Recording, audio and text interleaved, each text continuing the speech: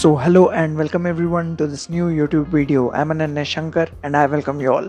So आज की ये वीडियो बहुत ही ज़्यादा स्पेशल होने वाली है क्योंकि ये है एक स्टोरी टाइम वीडियो और इस वीडियो में मैं आपको बताऊंगा कि how living in a hostel changed my life.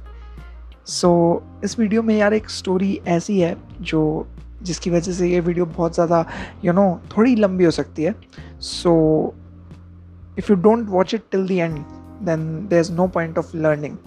ठीक है, लेकिन अगर आप पूरी तरीके से ये वीडियो एंड तक देखते हो यार तो कुछ ना कुछ ज़रूर सीख के जाओगे क्योंकि बहुत ही ज़्यादा फीलिंग्स और इमोशंस के साथ ये वीडियो बनी है.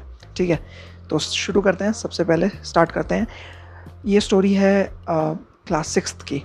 तो सबसे पहले क्लास 6th में मेरे पास एक चांस था जिसके थ्रू मुझे एक मौका मिला कि मैं हॉस्टल जाके रह सकता हूँ. सो मुझे सैनिक स्कूल तिलैया का एंट्रेंस क्रैक करने के लिए एक हॉस्टल में एडमिशन दिलाया गया था. तो सैनिक स्कूल क्यों?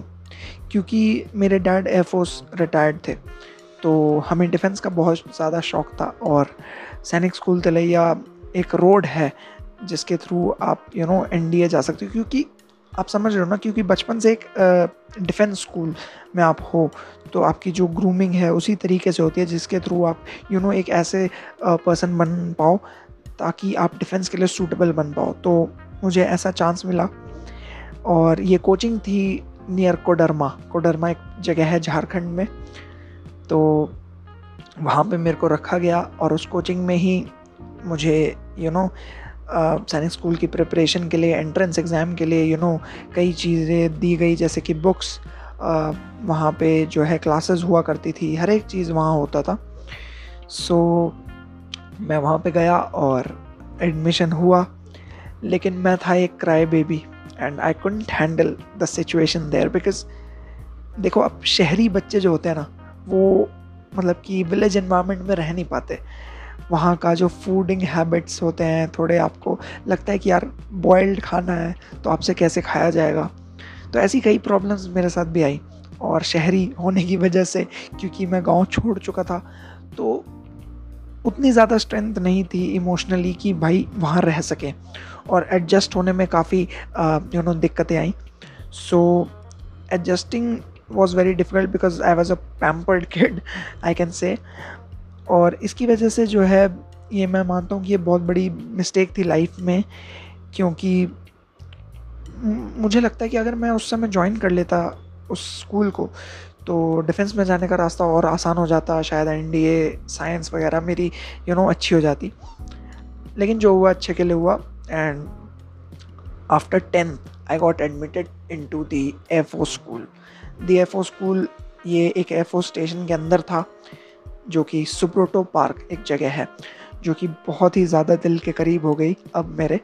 और ये कंटोनमेंट एरिया इतना ज़्यादा अच्छा लगता है मुझे कि मैं अभी भी अगर मुझे मौका मिले कि मैं वहीं रह जाऊं तो मैं बस जाऊंगा. क्योंकि एक ऐसा दौर आया जब कोरोना का टाइम हो गया और ढंग से हम हॉस्टल में रह भी नहीं पाए. 11th और 12th में हमें हॉस्टल रहना था और जो है कोरोना आया और ज़्यादा से ज़्यादा 1.5 साल रहे होंगे, 2 साल जहाँ रहना था.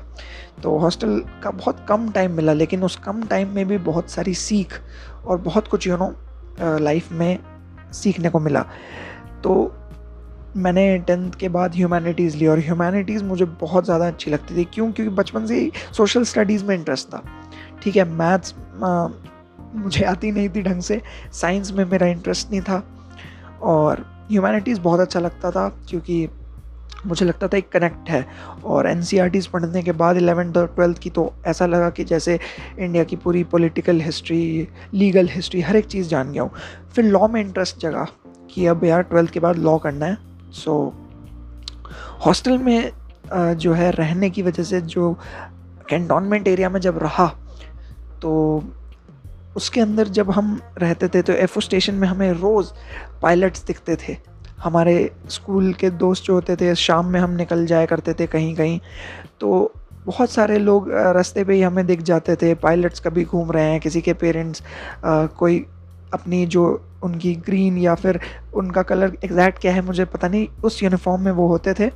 मैं स्क्रीन पे फ़ोटो लगा दूँगा तो हमें रोज़ दिखते थे। एक इंस्पिरेशन था कि हाँ यार, defence forces, armed forces join करना है। और वहाँ का ऑर्गेनाइज्ड इंस्टीट्यूशनल आर्किटेक्चर देख के, हर एक चीज़ देख के वहाँ की बहुत अच्छा लगा। एक वहाँ पे एयरप्लेन का शायद एक स्टैचू सा वहाँ लगा था, और वो भी देख देख के रोज़ मन बहुत ज़्यादा इम्प्रेस होता था। मन करता था कि ज्वाइन कर लूँ डिफेंस फोर्सेस को अभी। तो हॉस्टल बहुत ही ज़्यादा हमारा इंक्लूसिव था। पूरे इंडिया से बच्चे रहते थे, अलग अलग जगहों से आए थे। मेरे फेवरेट थे हमारे लद्दाखी स्टूडेंट्स, जो कि मेरे बहुत अच्छे दोस्त थे, और उनके साथ फ़ुटबॉल खेलना बहुत ही ज़्यादा अच्छा लगता था, क्योंकि उनका स्टैमिना बहुत ही ज़्यादा अच्छा था, क्योंकि माउंटेन्स की वजह से। और मुझे लगता था कि वो बहुत ही ज़्यादा एक कल्चरल डाइवर्स सिचुएशन थी, जहाँ पे बहुत कुछ सीखने को मिला अलग अलग लोगों से। तो ये हॉस्टल ने मुझे सिखाया। मेरे लद्दाखी दोस्तों ने मुझे बुद्धिज़्म के बारे में बताया, तो एक रिलीजियस डाइवर्सिटी की वजह से भी बहुत चीज़ें सीखने को मिली। और हॉस्टल में फ़न विद सीनियर्स, हर एक चीज़ खुद करना। घर पे जैसे मम्मी सारी चीज़ें करके देती थी, लेकिन नहीं, हॉस्टल जब गए हर एक चीज़ खुद करना। Making your bed every morning, और कपड़े धोना, तो हर एक चीज़ खुद किया यार। उसके बाद आदत हो गई खुद से हर एक चीज़ काम करने की। फिर जो इंडिपेंडेंस मिली, इंडिपेंडेंट हो गए पूरे, ठीक है। फिर किसी की सपोर्ट की ज़्यादा ज़रूरत नहीं लगी। लगता था कि अब सेल्फ सफिशिएंट हो गए, बहुत सारी चीज़ें अपने आप कर सकते हैं। तो ये भी हॉस्टल ने सिखाया। और टुगेदरनेस के साथ रहते थे, कोई भी हेट नहीं था किसी भी लोगों के बीच में। और हॉस्टल ने बहुत कुछ सिखाया कि हम एक साथ खाते थे, हर एक बच्चा एक साथ खाता था, सो एक दूसरे की मदद करते थे। तो ये चीज़ें, कई चीज़ें बदली। एयरफोर्स स्टेशन और कैंटोनमेंट में रहने की वजह से फ़िटनेस मेरा बहुत अच्छा इम्प्रूव हुआ, क्योंकि सुब्रोटो पार्क एक वेस्टर्न एयर कमांड के अंदर आता है। तो एयरफोर्स स्टेशन में वेस्टर्न एयर कमांड, तो वहाँ पे WAC ग्राउंड होते थे, WAC जिम होता था, तो हम उसे फ्रीली यूज़ करते थे हर एक चीज़ को। तो ये डिफेंस फोर्सेस का एक बहुत अच्छा बेनिफिट है। आप हर एक चीज़ यूज़ कर सकते हैं अच्छे से। आपको कई चीज़ें सीखने की अपॉर्चुनिटीज़ मिलती हैं। स्विमिंग पूल था, साइबर कैफ़े, शॉप्स, हर एक चीज़ हम घूमे वहाँ पे, और बहुत अच्छा लगा। कैंटोनमेंट एरिया के अंदर वार्डन सर से बहुत कुछ सीखा, उन्होंने डांट लगाई कभी, और बहुत कुछ सिखाया, और अच्छा लगता था। सो एक डिफेंस लाइफ हमारे अंदर आ गई थी, ऑर्गेनाइज्ड हो गए थे, हर एक चीज़ खुद कर रहे थे। तो इससे जो है लाइफ बहुत अच्छी हो गई। और मैं रेकमेंड करूँगा कि हर एक पर्सन को एक ना एक बार हॉस्टल लाइफ एक्सपीरियंस करनी चाहिए, क्योंकि you get to learn a lot, ठीक है। और मुझे लगता है कि ये वीडियो आपको पसंद आई होगी, और अगर ऐसा है तो इस वीडियो को लाइक करना, चैनल को सब्सक्राइब करना, और इस वीडियो को ज़्यादा से ज़्यादा डिफेंस एस्पिरेंट्स और किसी और भी एस्पिरेंट्स के साथ शेयर करना, ताकि इस वीडियो का रीच अच्छा हो और ज़्यादा से ज़्यादा लोग कुछ इससे सीख पाएँ।